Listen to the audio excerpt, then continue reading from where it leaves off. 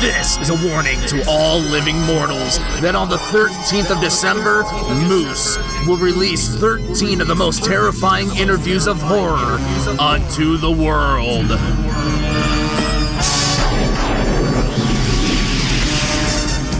That's right, 13 brand new episodes in the month of December leading up to our season premiere. And until then, Horror Hounds, mash on.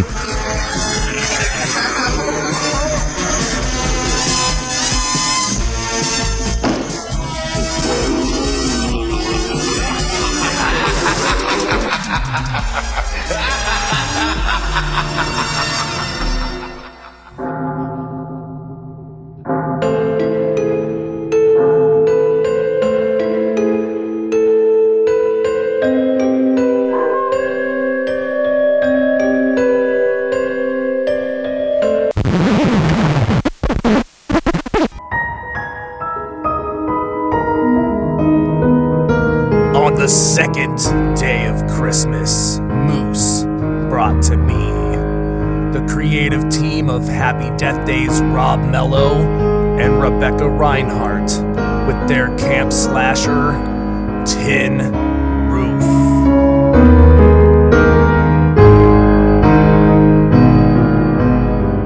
Welcome, Horror Hounds, to another 13 horrifying days of Christmas. I'm your host and gift giver, Moose. We are traveling down the independent film circuit yet again, and this time it's not one but two guests, so I guess this would be fitting for day two. So please welcome Rebecca Reinhart and return guest, Mr. Rob Mello. Hello. What's up? So how we doing, guys? How's it hanging? Hey. Low and to the left. No, Oh, it moved. High Last time it was right. low and to the right. it's high and to the right because it's we're approaching winter months up here. But yeah, as I was gearing up for my 13 horrifying days, I really wanted to get with you guys to talk about Tin Roof. Because I've been following it for a while, and I know it's been this big passion project. And I really wanted to kind of peel the layers back a little bit and get into it. How's the whole process been? Well, right now, so just to kind of we already did film. Mm-hmm. We filmed in June. Sorry, we've got kids who are still trying to get Halloween candy out while we're doing a podcast. So, but right now we are in post-production. But it's been a long process, but a good one. So we filmed The Embalmers, my directorial debut. We filmed that in September of 2020, right? Yep. I think so. Because he was heading to film with you right after I interviewed him, a couple months after I interviewed him in February of 20. So, oh, many things have changed here. Now quite a bit. Yeah. You're with me all the time. I was just so impressed with her directorship that I was like, I have to have that woman. Yeah, he's like, Indiana, here I come. It's the greatest place ever. He kept talking you up during the interview, too. I mean, it was, if I remember correctly, it was you had a mind for horror, I think is how he described you. The Encyclopedia Brown of horror, it should be. There it is. Yeah. So we had just filmed that, literally hours prior. We had just filmed it, and we ended up back at my house. It was the two of us and Julianne Prescott, another indie filmmaker that I don't know if you've talked to her or not. She's definitely worth talking to. But so we're just sitting here, of course, drinking and everything else. And Rob goes, "So, boss lady, what's next?" I just finished my first filming, right? I still have a lot of stuff going on after that, Plus, I was on a sabbatical. I took a year off of normie work. And so I had 1 year. And so here it is, September. I've got a movie I've got to edit. I've got to get a job at the beginning of the new year. And I'm like, this is the last thing I want to think of, right? Right. Well, okay, if I'm going to do another movie, because The Embalmers wasn't really my story to tell. That was more my sister's story. We added a little. Yeah, but if I'm gonna do a movie that's my passion project, I'm gonna do a camp slasher. Of course. I'm like, but I had some provisos, and one I can't really tell because it's kind of a spoiler, but one is I wanted it to involve people who were our age.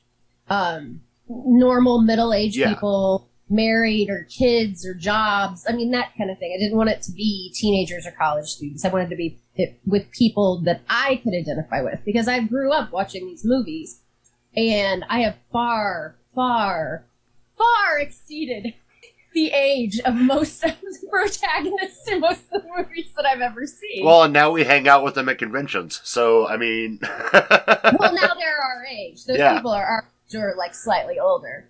So yeah, I just wanted something that kind of would grow with the camp slasher fan. And so he said, I'm going to write it. I'm like, okay, whatever, because we're just like, yeah, whatever. Well, lo and behold, he came up here. He was still in New Orleans, came up here in October, and he wrote the movie on one end of the table, and I edited the embalmers on the other end. And we bought berets. We had little French berets. Oh, we should send him a picture. That's got to be our thumbnail. We did this whole, yes. It was our, bohemian... weekend kind of thing. Yeah, well... Vacation. Yeah, our bohemian vacation, and, we had these, berets, and, there's a lot of... Like, it was a mixture of booze and coffee, sparsed with food, but, depending on, the time of night, or day. Or day. Whatever. I get up, she'd, jump on the editing, and I'd start writing. And, I don't sleep much, so I'd get up at, 3 a.m. and be like, damn. I would not. Damn, I can get some writing done. Yeah. So that's to break out the problem. And when your forehead starts hitting the space bar is when you go back to bed. Oh, yeah. Mm-hmm. But to circle back a hair, I've worked with an enormous amount of incredibly talented, world-class directors. And they all had underlings and budgets and shit, right? I mean, I've worked with a whole slew of incredible directors, but they had, budgets, they had money backing them, underlings to do all the legwork and shit, and she really didn't have any of that. And she so had her shit together that in my mind, I'm like, all right, so what's next? Because she had to have something, coming up that she was going to direct. And she's like, nothing. I'm fucking, I got to get a straight job. I was like, oh, man. And that's how that conversation rolled. I was like, all right, ideally, what would you want to do? She's like, fucking camp slasher. And if you've ever met her, or if you know her at all. Yeah, well, you probably can't see, but yeah. I'm a little Jason heavy in my... Yeah, there we go. Just a little. Yeah, just a little. Here's a pillow for the couch. But, so I'm like, all right, well... I'll write the motherfucker. Fast forward to when we're having our bohemian vacation. And I'm like, I got it. And I went into this 20-minute spiel, right? And I'm all animated and I'm all excited. And Let me tell them what you said, but go ahead. But to her credit, the whole time she smiled and she let me finish. Go ahead. Okay, so he's like, I've got this great idea. Because we're like, okay, who's the killer or killers or whatever? That's another kind of thing I don't really like to, pigeonhole either. I don't like to be like, there's one killer who has, these motives. Yeah. And we will find out in the last 5 minutes of the movie. Whatever. But he was like, what if this kid was, at camp and, he got killed by an accident or something? And, now... it's his mom is killing these people to get revenge. And I'm like, honey, that's a great plot for a movie. I'm like, it's one of my favorites. It's Friday the 13th. Right. But it actually... So I'm like, shit, back to the drawing board. For those who will watch this movie, he wrote it, but I obviously had some heavy influence in it. I mean, there's a very sarcastic woman named Becca in it that pretty much every word that she says came out of my mouth. Every filthy word she says came out of my mouth. Except for the Gloom Addicted. That was yours. That was yours, yeah. But what was cool was, we wanted characters. We wanted like dimension or whatever. Well, that's his thing. He's not really that into horror, and he hasn't seen 90% of the movies that I'm influenced by or that I want to do homages to, or I want to, But he is insanely creative. Badman was one, definitely. Yeah.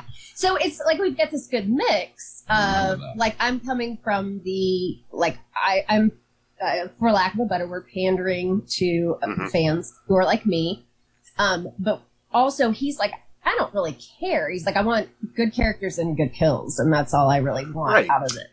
Yeah, we haggled over kills for like a week, and can I tell him about the Brian? How I came across it. Sorry, dude. Maybe after we're released, I'm looking forward to a follow up because, like I said, I've from essentially inception, I've been following this film, and one of the things I really liked about this whole thing is in true independent style. It was open casting call, crowdfunding. I mean, it was super just out there. I mean, hell, I auditioned. So, I mean, it was just insane to see, like, I mean, we're in this, like, boom of independent horror right now. And typically what you see is people who already have their cast figured out before they go, and they're like, all right, I'm writing it. This is who I have in mind for this role. And you guys did it much more of the like traditional style where it's here's my script and now we need people, and that was fun to watch. Right, the Embalmers was definitely that. Like we had my sister and I had our cast handpicked before we ever even wrote anything. We had an idea and we had a great cast, and then we're like, okay, let's make a movie around these people. So, I mean, it was cool because we could write the characters around the actual people. Mm-hmm. But with this, it is the opposite. And it is, it's very cool, like, to find that person. Like, you've got it in your mind. I mean, every time I read the script or, like, we would read it out loud a million times just to make sure that everything flowed, like, conversationally. And, like, so I had in my mind, I'm like, Becca was me. Mm-hmm. I'm sorry, like, Becca's me. Yeah. And oh yeah. Well, I mean, you always write what you know. Well, right, but I mean, but there are other really super smart, sexy, fucking sarcastic women out there. So it's more of an archetype. Finding the one that's going to best be my Becca. It's really cool whenever you're like auditioning somebody and you're like, hey, that's you. You're what Becca. I saw in my head. You're a sarcastic bitch. Awesome. And Ray Hunt, who plays Becca, is nothing like me, really. No. She's feisty, but she's definitely not like me. Actually, I think if a person were to play me, I think Amanda Winston, who plays Kat, she and I are much more alike. Yeah. So, I mean, doing the casting was cool. We really got the best people. Yeah. Well, I copied and pasted the audition request from The Magnificent Seven. And because, it laid out A to B, how to do it, what to do, your framing, lighting, readers, everything. And the responses that we got is the origins of our studio. Subfolders Studio. So, we opened up a Google account to handle all of it.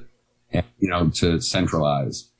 And like we would get the weirdest shit.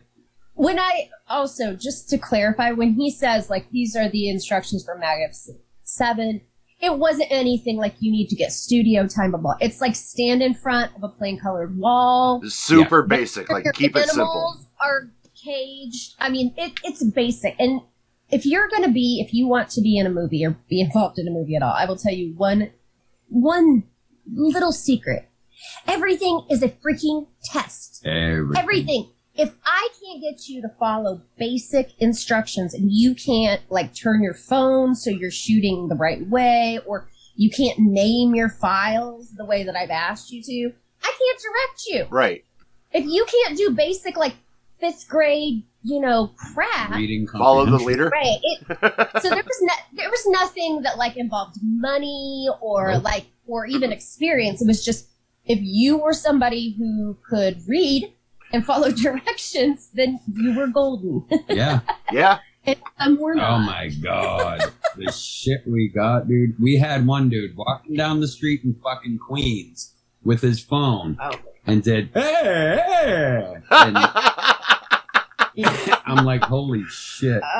We had so the folder that he is alluding to, we had like different folders for like the amusing things, and obviously for practical things. What the fuck is the like dumb bastard can't read directions? right, or like rewatch this whenever you're drunk and need a good laugh. How do you, not to make fun of anybody, but it's like it wasn't like people being bad actors; it was people being incompetent in just life. And so it's okay. You got something about bitch wish a bitch. Yes, so we had one actress. I have since in detailing the story to another filmmaker out of Manhattan. He said, "Oh yeah, you dealt with." X. Apparently, this is a thing that she does. Call her Emily. We'll call her Emily. Yeah. How about we call her Jennifer? No, because that would have been my name if I was a girl. Oh, okay. I had a reason to call her Jennifer, but Emily. I don't know. Yeah. So we have this chick who was like the kind of like not the primary, but like a secondary lead in like later horror movie franchise number 52 kind of thing. So I dealt with her. So she sent the request. Mm-hmm. You email me, I send you the NDA, you sign that fucker and send it back. You get your sides and your instructions. So she gets the NDA and all of that, and she said, "Well, I don't audition. I am just offered parts." And yeah, the audacity for somebody to say, "I don't audition. I have this resume, this." You do not, first of all. Secondly, okay, and I'm going to say this as being a horror fan.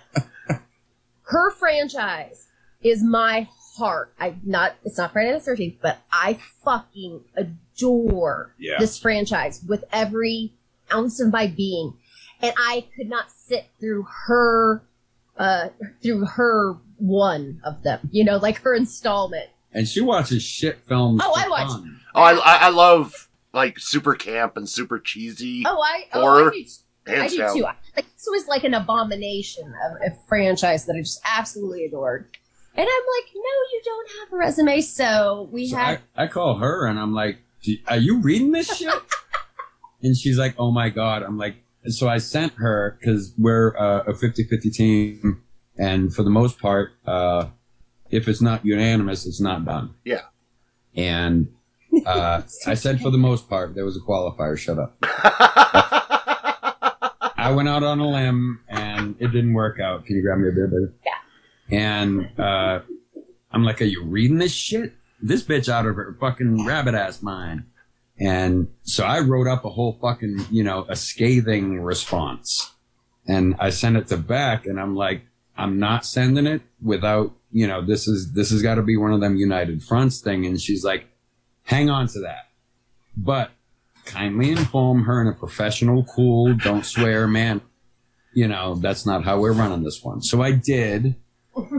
I was very political about it and I was very cool. And I'm like, look, I understand where you're coming from. However, in the interest of fairness of people that have a little less experience than you, everybody's on an even keel. So that's how we're going to do it. In my mind, I'm like, bitch, I've been in 2 Blumhouse films. I was in The Magnificent fucking Seven. Suck every inch of my ass because I auditioned. Hey, and you know what? Alen Moody, who we more or less wrote the role of Charlene for her. Oh, she destroyed it. She's a fucking veteran actress. She was in My Bloody Fucking Valentine. Yeah. And we just worked with her. She asked to audition. She was in our other movie, and she asked to audition. She auditioned. So no, no favors for you. Yeah. So the folder that he ended up making for her, the super horror actress, well-known queen. Yeah. I'm like, who the fuck is that? She's like, I don't know. And if Rebecca don't know, and you've been in horror, I'm like, all right, you're not known. If I have to look it up, like, you were in that? Ah. So we have a folder called I Wish a Bitch Would. We were just waiting for her to come back. And so we started, so that was where it came from. We were like, oh God, that's it. We have all these subfolders of like WTF. I wish a bitch would. Yeah. Blah, blah, blah. So we are Subfolder Studios. That's that story. Hey, we haven't told that story like in public. Like we've told it to people personally. Yeah. Oh, that's awesome. Yeah. That's our secret little wink wink. You know, when people are like, oh, Subfolder Studios, what does that mean? That's what it means. Stupid motherfuckers, incompetent motherfuckers, arrogant motherfuckers. Right. But that was the point. And it worked because our cast crew. Yeah, the crew, but we didn't spread out for the crew. Yeah. You know, we worked with the people that we knew. And because we've worked with most of them on the Embalmers, but the cast was nobody ever met anybody.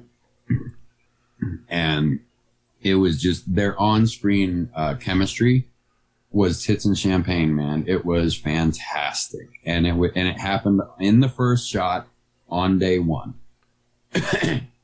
I will tell you that we only have one married couple and they'd never met each other, but we put them all up at an Airbnb together and asked that they, you know, we did do kind of an online read through and then they spent a night, you know, at the Airbnb and then boom, right to work.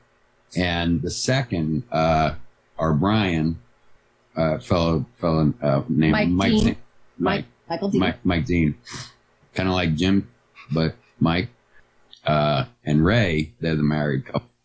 There's a scene where he kind of leaned on her knee. And these are all people that grew up together. And once we cut that shot, after that, boom, everybody was all in. Yeah, and we planned it too to where the first scene that we shot was in the first act, and it's basically a little barbecue, little get together at Brian and Becca's house, which is our house. Yeah. But we planned it that way because it was like the 5 main people just hanging out and drinking beer, bullshit, retelling stories about camp, and you know, and establishing that, hey, you know, 4 of these people, they've known each other since birth, pretty much. Yeah. And so yeah, they got out here and they were just like, boom, just you know, they're having a great time and very natural. I mean, so we've got there are 2 couples in the 5. 2 couples, but they're we only got 1 married. It's like, you know, everybody just worked really well together. Yeah. We didn't have any kind of tension. It was like, you know, everybody. No egos. Well, I mean, there's probably aside from yours. Yeah. But can't handle divas. But they're and that was the point of casting the way we did, and I'm glad as hell that we did, and it just worked out solid for us, for the crew, the cast, and hopefully for the viewer. Well, I mean, you cast yourself a much wider net than you would have if you would have just said, hey, I think this is who I want for this role. Let me go ask them. And then, you know, you kind of cherry pick it that way. And what you did is you opened the doors up a little bit to see how people are going to interpret your vision. And you kind of got a glimpse of where this is going long term, you know, before you even like, yep, that's it, you know, that's Bill, that's Charlene, you know, it's right. And I will say that I wanted to hire as many Indiana, like, local people as I could, for not selfish reasons, but I mean, we just the location and all that. It just makes sense. You know, there are a lot of movies being shot in Indiana. Yeah. Nobody knows about them. I mean, they all might be $2 movies, but I mean, we have a lot of really good people, cast and crew here. Yeah. And so we were able to get, I mean, most of our cast is local. Yeah. I mean, fairly local. Like, Amanda, she's out of Chicago, but she grew up in Indy. Ray is out of Louisville. Kevin Roach, who is in Harvest Lake, he's actually in Southern Indiana. You know, Darren Pup, who is our Marco, he lives, you know, like half hour from us. Yeah. And it just happened to be that way. I mean, Mike is from Florida, you know, so we weren't, we weren't being exclusive, but. It was a factor, but it wasn't a deciding factor. So, I mean, like, if they all nailed their characters, that's all there is to it. Well, and, you know, location will always be a factor, because if you need to do a reshoot, it helps if they're only 20 minutes down the road as opposed to across the country. Like I'm doing right now, it's a little easier. Yeah. You can just have them. And it's good to have your old man has traveled around and, you know, has friends. Yeah. It's like, hey, can you stop in for about half hour and we'll knock this out, as opposed to, hey, let's book a flight, let's do all this. Right. And so, preaching to the choir right now, brother. Everything is location, location. And, you know, it's anyone who doesn't see that really should get their head examined. I mean, if I had an unlimited budget. Oh, yeah. I mean, would I care that much? Nope. Probably not. But I really that wasn't a money thing to say, I really want to try to get some talent here, because I want to shine a light on Indiana to say, hey, we've got competent people, not just cast, but we've got crew. So if you want to shoot a movie here, look, we've got good makeup people. We've got good PAs. We've got good sound people. Yep. Like, they're all here. And that's the kind of thing. So just so you know, Indiana is right now starting tax incentives, for film, which we've never had before. Illinois, Ohio gets everything. In fact, when we were talking about this movie, and we just, the very, very beginning, and I think we were even just casting somebody from like the Illinois Film Commission. Was like, you're going to like this one. Yeah. It was like, oh, you don't want to shoot in Indiana. You can't get tax incentives. You can't get all this. You need to come over. Let me preface. Me, Beck, and my ex shared this Tin Roof account, because when shit would come in, it'd have to go through a process, you know, get entered into the Excel sheet, et cetera. So this dude was emailing what he thought was Rebecca alone. Never having met her, it was just some chick making a movie. Go ahead. Mm-hmm. Sorry. Yeah, I'm just basically like, I mean, your movie's going to be crap if you film it in Indiana. You need to bring it over here. You can get a much larger budget, blah, blah, blah, blah. And I was like, well, thank you, but no thanks. Because, we want, that's what everybody does. Yes. Would it be easier to drive 1 hour over the border and like make a movie that was 3 times the budget because you got tax incentives? Well, yeah, but that's what everybody does. And that's why we don't have it. Mm-hmm. And, politicians. Yeah. And this guy got kind of crappy with me about it. He was being a jagoff, and I did not appreciate that. Yeah. It's like, no, we have, believe it or not, yes, I am a chick who loves to slash people up on film and be slashed on film herself. And you know what? I have like morals, and I have, integrity and all these things. Yeah, but he had believe it or not. Yeah. Oh, yes. Oh my God. I totally forgot that. Really? Yes. That was the common point for me. He was saying something about, I worked on. So some, name movie that you would know, but you were like, I might have seen it, whatever. Fucking Blues Brothers. We had swordfish every night. Yeah. Like, okay. You know what? I don't like fish. Okay. We like Little Caesar's pizza. And we had and meatballs, properly made meatballs, because they were made by me. But yeah, so it is. Dude was wicked crazy. Arrogant, and he got his ass chewed. Yeah. So that one I didn't put in a subfolder. I just let it. So given all this, just to bring it all back around, I mean, given all these things, because you know what? Here's the thing. I have this theory, like when I do podcasts, just in general, like people ask me the same questions, not even about Tin Roof, but just in general. Like I want a little sound machine like radio stations have, where it's like you press 1 and it's a fart noise, and 2, the burp, and whatever. But like, okay, number 1 is, okay, when they ask, how did you two meet? You know, Slide number whistle. 2, right. So we just press buttons, you know.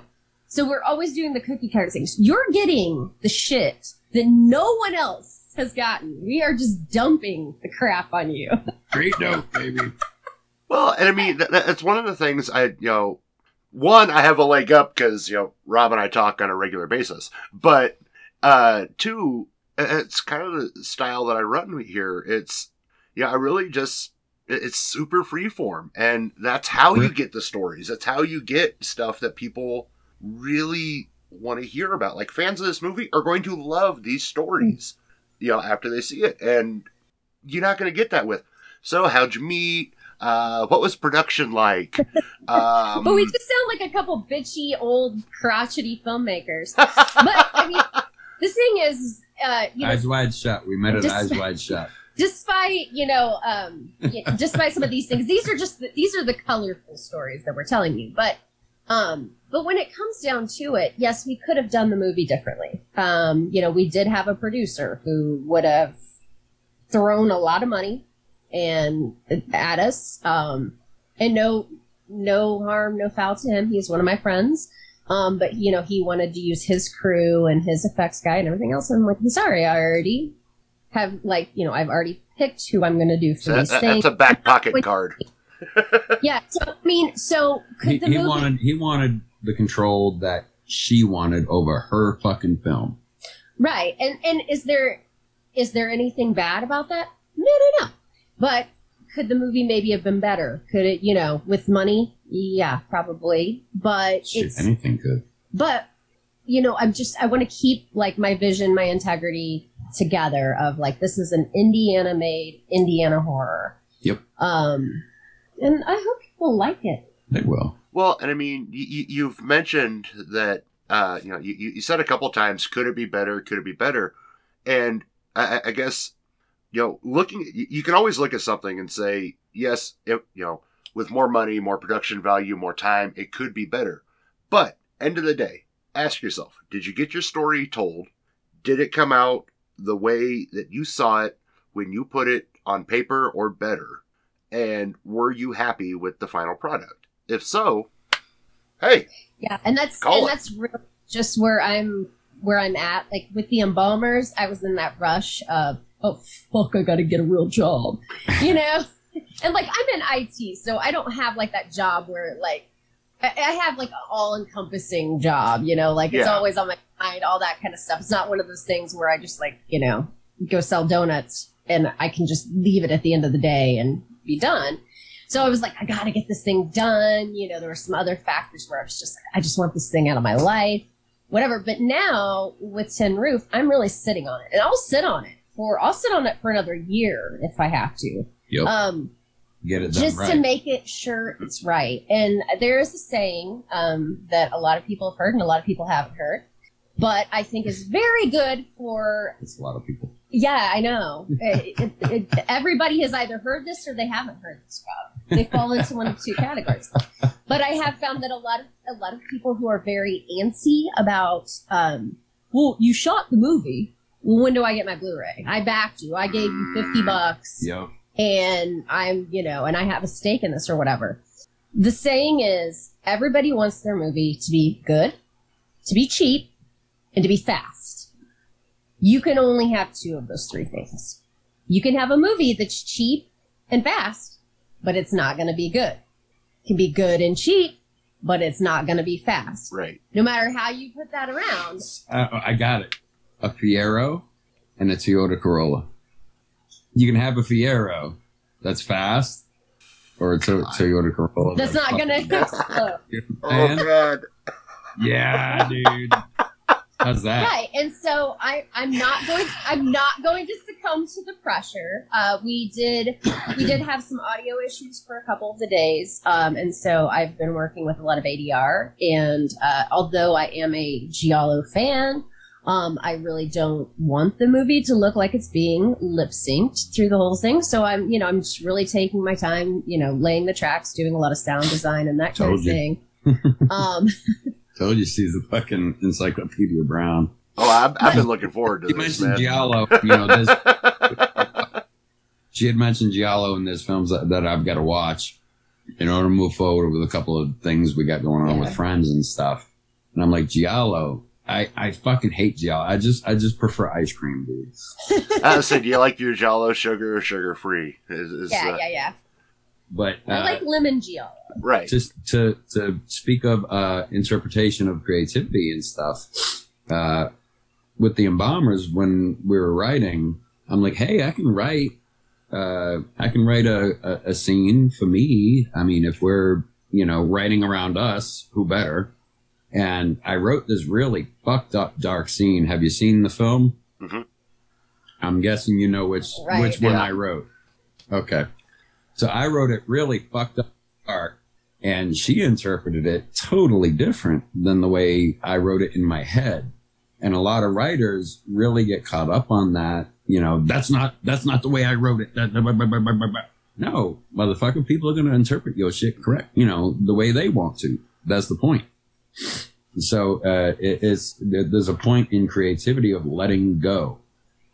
There's always going to be one more brush stroke. There's always going to be a little tweak that would make it better, but it'll never be finished. So there's a point where you have to let it go. So you just have to walk away, and you're like, this is it. Enough. It's done. Yeah. Right. And so with the Embalmers, my threshold on that was way lower than it is with this. But also, I always like to tell people advice that they aren't asking for. But if any of you are trying to get into filmmaking or whatever, I had done many a podcast or a YouTube channel, and I do a lot of video stuff for my former job. I did, a lot of video editing. I'm like, okay, so how hard can this be?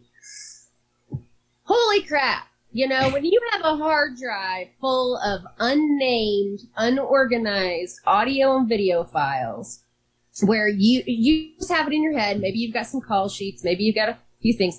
Because I got to tell you, the whole oh, hey, we're going to take audio notes on an indie film set, that lasts for about 30 seconds because nobody has time. So, I don't have any kind of notes or anything. I'm just like, okay, I got to sit there, actually look at the clip and wait for the slate to come up so I can tell what freaking scene it is. Editing is a bitch. It really is. And it's one of the things I think a lot of people get stuck on because it's very expensive to hire it out. Yep. I think that's what I should do. I think I should do freelance editing, and then I'd probably shoot There's myself. money in it. It's so terrible. Dude, unless you have the mind for it, no. She's got a mathematical mind. I'm more of the guy that runs through the field, the lilies going, yay! Look at all the pretty colors. And she's like, okay, how long do we have this? And it's very organized for her. And if it's not, it gets organized. Right. And for me, how do you two work? I'm like straight Aquarius, dude. I am. We complement each other in this because I'm incredibly people say, oh, I'm so OCD. No, I have OCD. I am diagnosed with and medicated for OCD.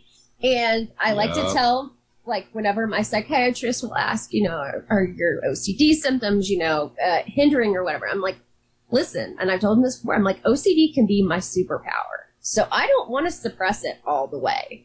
Because there are a lot of times where it's that's what you need. Because it's like getting a big box of Legos and no instructions and somebody just dumps them on the floor. And you have to be like, okay, I'm supposed to make a spaceship out of this. I mean, That's really what it is. It's a huge puzzle. And it served the purpose in filmmaking quite a bit. Herding cats and whatnot. Mm-hmm. Yeah. So there's just so much to it that goes beyond the I want to make a movie type thing.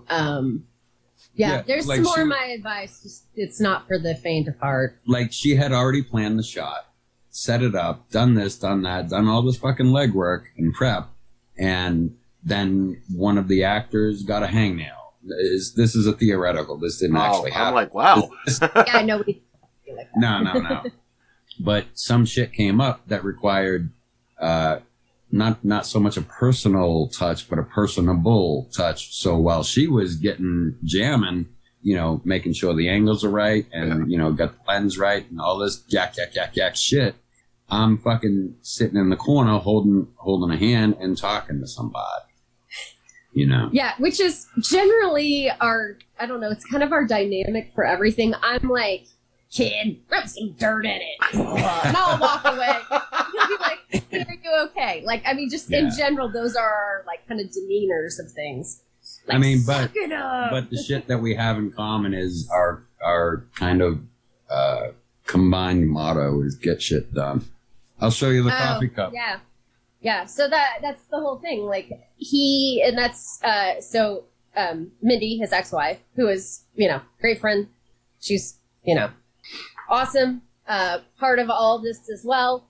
But she said, the thing is that he would always start things, but he would never finish them until he started doing things with you.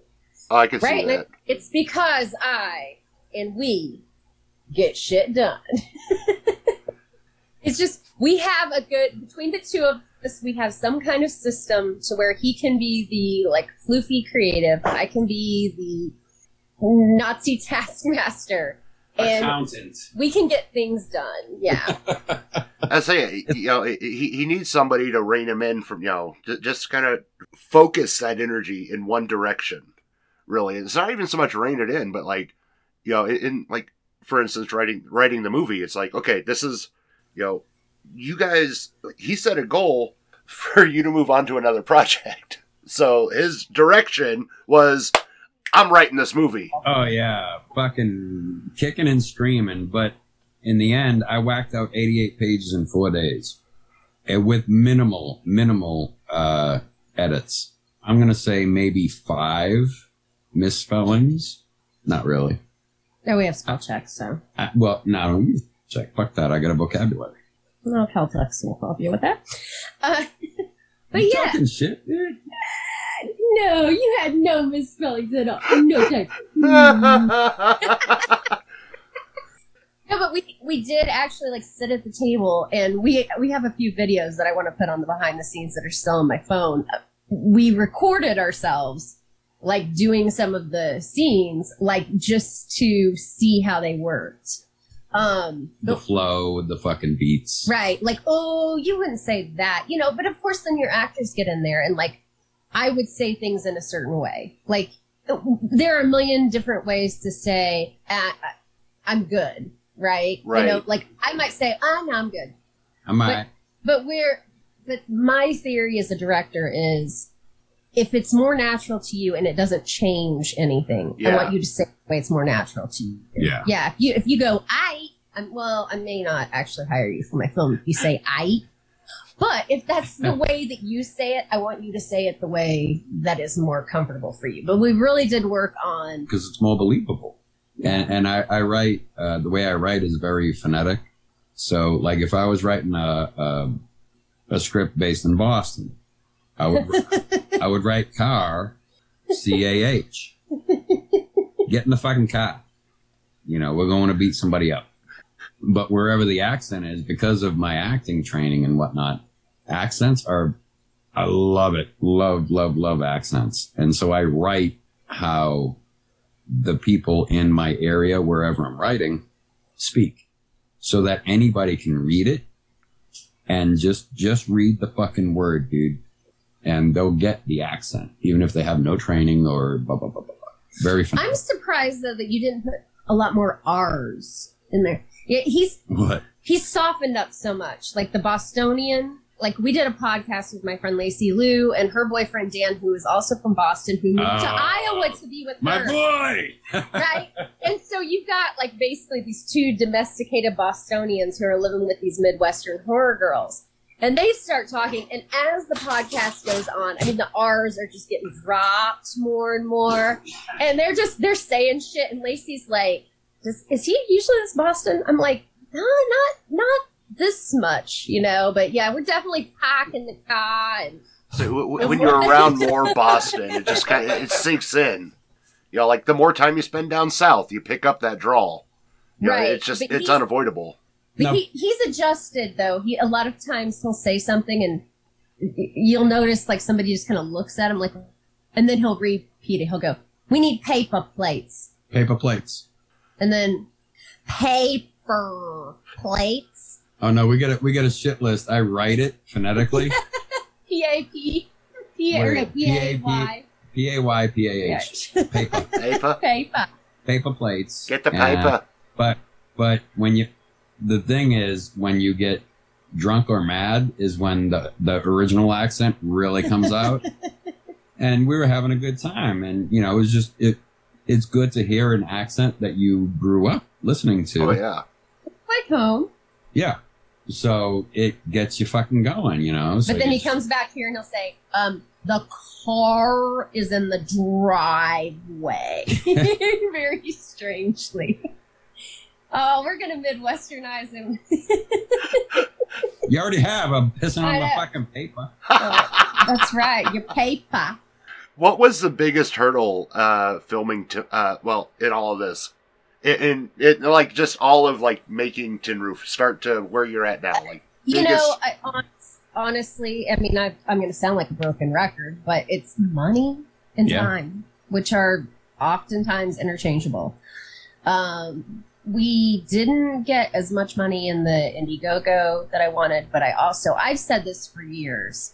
The Indiegogo and you know, just crowdfunding in general, like we're all going to have to think of a different way because it's starting to get very toxic. It's not starting to, I think it is getting very toxic. There are a lot of Yeah. people who back a movie and feel very entitled.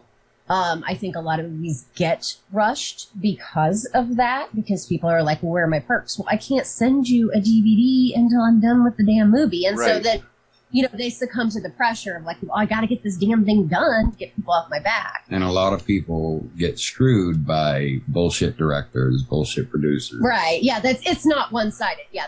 I've seen so many people get, you know, lose money and get screwed because it's like, well, Yeah. what about that one movie I gave money to and like haven't heard about, you know?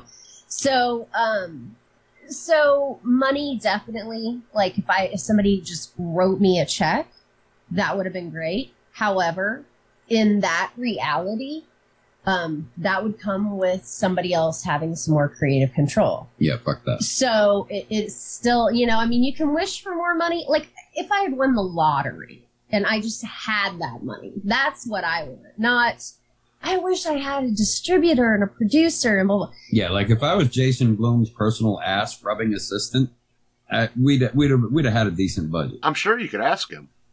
Nah, Everyone likes their ass rubbed, right? But you know, and everyone it's, has a price. So I mean, it's all a balance and act, and it's indie filmmakers are at a disadvantage. However, there are advantages that only they can take advantage of. You know, the dedication of the crew, Mhm. our RPAs, Taka. He and just everybody we had stayed at the house, stayed where we needed. They really picked up slack that they didn't have to. They just took the initiative to do it because they believed in the film. Right. In fact, like Taka, who he's talking about, we know him through she was a PA on the Embalmers. I didn't know her. I knew of her whenever we got her on the Embalmers. I like met her at a couple cons, but Oh, I nothing love big. her. Jocelyn Eckert, she came in and like, I mean, she was like what I needed. Like I had warm bodies all over the place, but she would come up to me and be like, give me the slate, give me the damn marker. I'm doing this. What do you need? and she was just like so organized. And then she came on for this. Initiative. She actually was my second AD on this. She started out as PA, but she ended up being, Well, she was I gave her, PPA. but I gave her second AD because, Yeah. I mean, that's what she was doing. But she brought Taka, we met him through her at a con, and, we all, we had Driving. fun. And, Yeah. Driving. yeah, that too, but we met him at Days of the Dead before we went to the drive. Mhm. Yep. But, Long weekend. yeah, a couple long Usually. weekends. But like he came and he just wanted experience. He didn't expect anything, and he and Jocelyn slept on a air mattress in the back of my house, and That sounds bad. it was a communal, It's a relatively small house, and right? Our You know. DP slept in our boys' room. I mean, he slept like in he found like 3 square feet where he could set up his bed, and we just kind of had we got it done. yeah, we got it done, and we were all very communal and And the cast was together.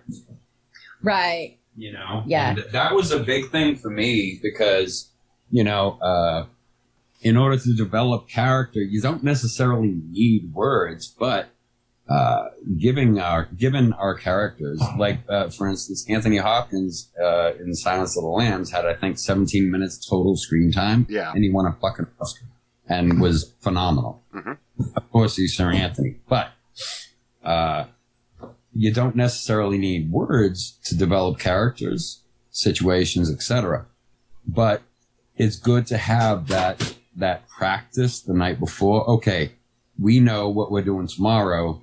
You guys want to eat some pizza and run through lines, and get because they're best friends since birth. So there has to be that chemistry where it's bump, bump, bump, bump. And especially with comedy, it's crack the whip Yeah. staccato. So it's like boom, boom, boom, boom, boom, boom, boom. Fuck you, fuck you, fuck you. That kind of stuff. You're cool. Yeah, fuck you, I'm out. Yeah. But yes, I mean, in short, yes, money and time. Yeah, that's what we were talking yeah. about. Money and time, but in a bubble, not in reality. So, I mean, woulda, shoulda, coulda, whatever. I mean, my biggest hopes for this movie is I'm going to get it to where it is good for distribution. It's not going to be, I don't think, Universal's going to pick it up, but I mean, You never know. but just if I can get it out there to a little bit larger audience, that's really what I'm going for. Oh, yeah. Having done it, what advice would you give? Don't. Don't do it. It's a trap. No. What advice would you give for people who want to run like their crowdfunding campaigns to back their movies? Because it is getting really oversaturated in crowdfunding. Like you have to find a way to set yourself apart. Yes, and so before I ever directed anything, I did a lot of promotion. That's how we met. Yeah, I did a lot of Circle back. yeah, a lot of promotion. I produced other people's things, and I ran a lot of Indiegogos, and the formula has kind of changed over the years. And when we're talking over the years, we're talking about like over 3 or 4 Yes, years. it's rapid fire. I mean, it's a relatively short amount of time. Back in 1945 in Sicily. But what the model that used to work, and I will say it's probably pre-COVID. That COVID changed everything. Like for bombers, yeah. So we put out our Indiegogo on March 13th, 2020, and on March 15th, Shut everything down. the whole world was shut down and everybody was jobless. Fucking Ides of March, man. Yeah, and like, I mean, we made probably, I think we made like 8 or 9 grand in those 2 days. And then it was just like, Just hit a Which was wall. Yeah. Phenomenal. right, which would have been, had that trend continued, obviously we would have made more money. I think at that point in time, I was like, okay, you got to get what you can get to get noticed and whatever. And there are obvious things like, okay, people want the movie. Okay, sell the movie. But those things, my kitchen table was packed with shit. I already lost my ass off of both these movies. I'm probably at least 15, 20 grand in the hole from the two movies combined. We're getting out. But I will say that I lost my ass on shipping. Because, I mean, I had to sit here and bag up every single one of them, do, whatever, sign it, or, put the stickers on it, or whatever had to be done. I mean, I had out on my front porch every day was a huge USPS. Mail guy's like, stop! I know. And I'm like, ugh. So that was my first takeaway from the crowdfunding is I want to limit physical perks as much as I can with this one. And I did. So we don't have you don't have t-shirts, you don't have that kind of thing. Most of the things were intrinsic. So like, for example, it costs a lot to feed people. If you've ever had to throw a dinner party or you've had to host Thanksgiving or something. Catering. It is insane just to take care of people. And so that was one of the things I wanted to kind of bring up to people and also leverage. And it was like, okay, it costs a lot to feed us. So one of the perks was pay $100 and sponsor a meal. And if you want, we'll FaceTime you while we eat. And so it did. And just bullshit. Hey, thank you. And it raised awareness because then there are all these other people who are like, oh, wow, I didn't ever think about that. Yep. If you had to feed, you have to feed your family, and sometimes that's a little stressful. Now think about if you've got 20 people and you've got to feed them 3 meals. Plus you got to pay for where they're going to live. And think about Thanksgiving dinner every day for 2 weeks. Right. And that's only dinner. Right. So that was one of the things that I did that I have to say I'm really proud. A few of my friends have stolen that. Borrowed. Well, no, they told me first. They're like, is it okay if I use that? Right. But it didn't require anything of me to put out there. T-shirt, stuff like that. That's all just you make money up front whenever somebody gives you the $30.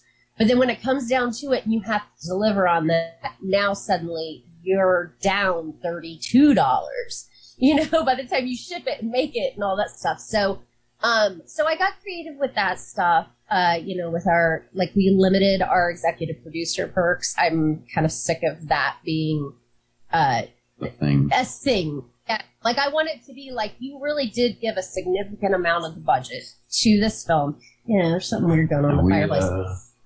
Don't burn the house down. You gave a significant amount to this budget, and I will give you, executive producer credit for it. I don't want to give you executive producer credit for giving me $20. It's going up. So our executive producer perks were more expensive than a lot of people have. We did add some things in, not physical stuff, but the whole thing is it was kind of God, I don't want to use this word, but elite. It was something special. As opposed to, for $25, 200 people are going to get their name, Instead of Cadillac Flambe. But, That literary reference, but... Okay.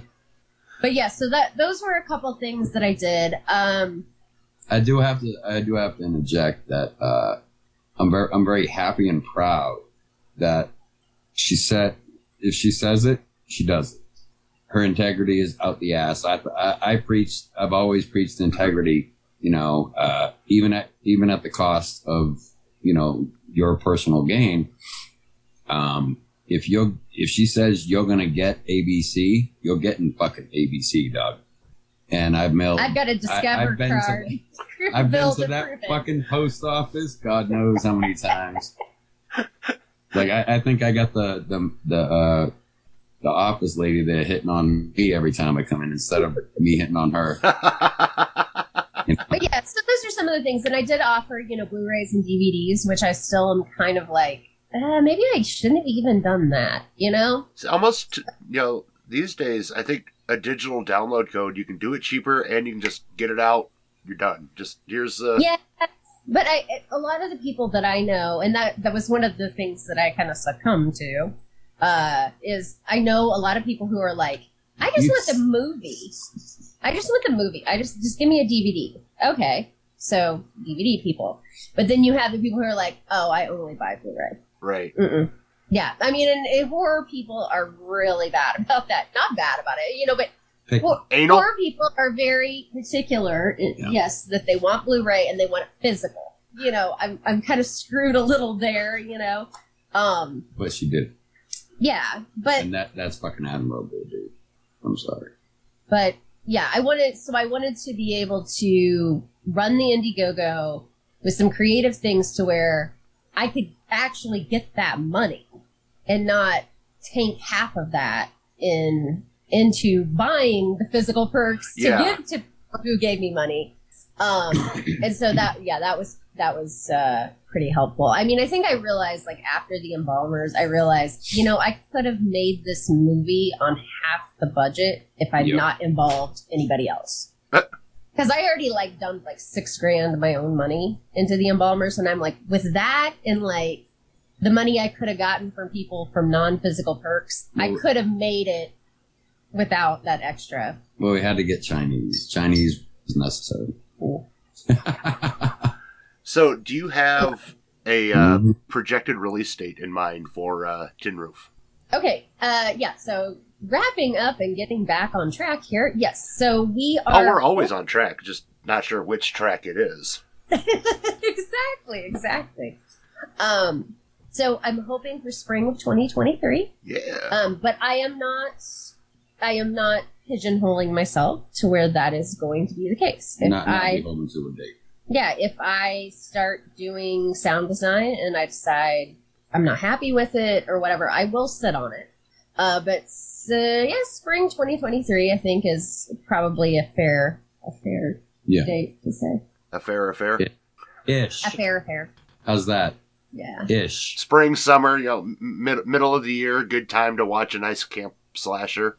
Yeah, and that's kind of my thought too. I mean, nobody wants to watch a Christmas movie like in, August or whatever. I'd like to have it come out with the season. Yeah. But Deadly Stockings. Oh shit! Write that down. Yeah, that's our next one. I just made me think of Silk Stockings, that show that was on USA. Yeah, but I'm thinking, by the chimney with Kea, and they fucking they go to kill the kids and stuff. Hung by the chimney with hair. We'll never make a fucking holiday themed horror movie. Oh my god! You're saying never. I think we've all learned not to do that. Personally, I love Christmas horror because it's one of those. Like, it's not a season where murder is high on everybody's mind, but, like, it has to be done right. That's not murder.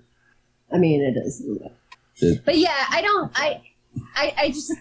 know. Like, no offense to anybody who does Christmas horror, likes Christmas horror. I have this thing, and it's not a horror thing. It is, if you hum Jingle Bells in February, I am likely to punch you. It stems from Gremlins, Dollars to Donuts. Probably. We haven't had this. Let's explore that. But Christmas stays in the December box for me. Like, 100%. Yeah, December 1st, and there are movies. Gremlins is about the only Christmas movie that I'll watch outside of the Christmas season. Yep. Christmas Story, one of my favorite fucking movies ever. Black Christmas, by the same director. Two of my favorite Christmas movies, polar opposites, but I don't watch them outside of December. No, it's always around that time of year where you're like, yeah. Oh my god. No, because Kroger does it enough for everybody. God. Have they never heard of Trans-Siberian? Oh, they play those two. Fucking Carol of the Bells on fucking metal guitar? Fuck yeah. I'm sorry, gentlemen. It is mid-November. Although I guess I should. We're just talking. Wait. So this is supposed to be your, like, Christmas... one of your Christmas episodes, right? And I'm talking about how much I can't stand Christmas. It's... Oh, well, that's okay, because I was on a podcast with Lacey, and it was their Halloween, they did, like, a whole series of things on Halloween. I was the first one, and, like, the very first question she asked is, like, why is Halloween your favorite holiday? And I'm like, I fucking hate Halloween! Yeah, like, I'm so You know she set you up for that was an LU. No. She was like, Oh, She didn't know that? No, she didn't. That's fucked yeah. I have reasons. I've even written an essay on it. But Before that was a thing. yeah. So, where can listeners keep up to date with the progress of Tin Roof and, watch for upcoming announcements as far as release date? And You can call Rebecca. She doesn't like texts. She very much prefers calls. There's some slight sarcasm there. I hate Halloween. I hate Christmas outside of December, and I can barely tolerate it in December, and I cannot stand fucking phone calls. Yeah. Right? Let's just get, what's the Hallmark card, the grouchy lady Maxine? I feel like that's what I am. So anyway, You got straight ahead. lighter note. Yes, Facebook, we have a group, Tin Roof Movie. Look for us. We're also on Instagram. With page. Same moniker. Find me everywhere. If you guys, I seem to be everywhere. But that's probably the best place. But a really good place to solidify your involvement in the movie is to go to Indiegogo. We are in demand. We actually met our goal, and so we've kept it in demand. You can either donate, you can pre-order the DVD or Blu-ray. We've got signed posters there, and it is igg.me/@/tinroof. We've got a couple of boxes full of items. Pretty soon. So we've got the kill box. Yeah, we've got a box of bloody crap in the garage that will at some point be auctioned off. So, nice. Yeah. So, if you get with our Facebook page or get on the Indiegogo, you will find out about how to get your hands on those said bloody things. Yeah, and we had like I said, we haggled over the kills for about a week. And if you follow our conversation in this conversation, it's boom, boom, boom, boom, boom. We pretty much get shit done. But she had very specific kills that she wanted, and we got it fucking done. Mm-hmm. And we've got all the toys. Yeah. So very interesting items. Oh, I'm looking forward to how everything progresses from here. Yeah. It's been a fun ride sitting back watching it. I can't really imagine what it's been like on your guys' side, but watching it from essentially inception to here, it's been a blast to watch. Let's just say, somebody we need to give props to, our effects guy was Joe Castro. Yep. Holy shit. Yeah, fucking amazing. Super great. I didn't know you could do that. Right, like they were just, he sat at our kitchen table and was sticking an axe in somebody's head and stuff. But he's in LA, and so he's like, okay, well, it'll make it a lot easier if you have this, and this, like the blood ingredients, for example. We still got it out back in the fridge. But here's the thing, I end up getting the big old gallons Aunt Jemima pancake syrup, I think it is a gallon, actually. Yeah. I got 6, I think, of those, and he's like, oh, you're not gonna need all that, it just, it goes really far, whatever. We only have 1 left. Yeah. So we went through 5 jugs of pancake blood and some other stuff too, so bloody pancakes. Just amazing, the shit, and it's practical, so it's shit laying around the house, so just watching him, he was like, I'm not going to say, but he's like, hey, if you consume X, hang on to the container. Yeah, it was collect all your 2-liter bottles. She's going to blow it out. Yeah, no, for 6 months, it was okay, if I need to make a dummy, I need Gorilla Tape, and I need, milk jugs. Well, we had this whole corner in the garage, just any kind of random thing you can think of, just throw in your garage. Just chucked it in the corner. And he's like, I'll use it. Oh, when he got here, he looked at the pile and he was like, he's like, oh my god, this is recycling at its finest. 2-liter bottles. Yeah. Yeah. So that's part of the making movies is, creative collaboration. We had no fucking idea why we were collecting fucking 2 liters, but we know Joe needed it. Because they make great biceps. Yeah. Joe needed that, so we did that. This person needed that, all the way down the line. And in the end, everybody, there was zero ego, and everybody got together, and I think we made a hell of a movie. And I hope it shows in that final edited version that I am painstakingly trying to get done. Every morning, she gets up earlier than she normally would if we didn't have tin roof, and tries to sneak in about 5 minutes here and there, wherever she can, not smooching on me or nothing like, oh God, nothing like that. But she's dedicated and she's focused, and I fucking love that about her.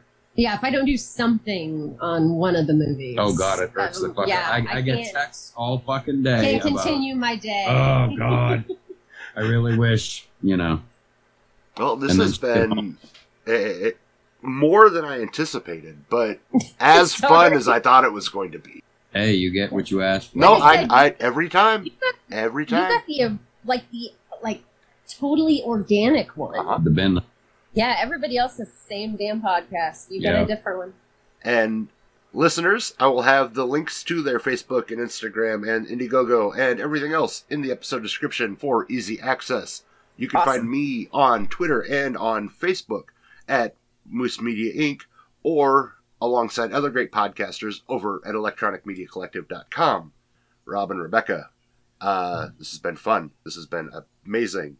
And we will definitely do this again closer to release time. Or after release, where we can dive into it and just rip into it. I don't know, man. We might be cult favorites by then. Secret spoiler cast. Yeah, man. So, head over, check them out on Facebook. Make sure you're following for updates.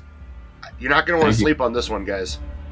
Come back tomorrow for another episode of the 13 Horrifying Days of Christmas. And until next time, Horror Hounds, mash on. Happy Christmas. Bye.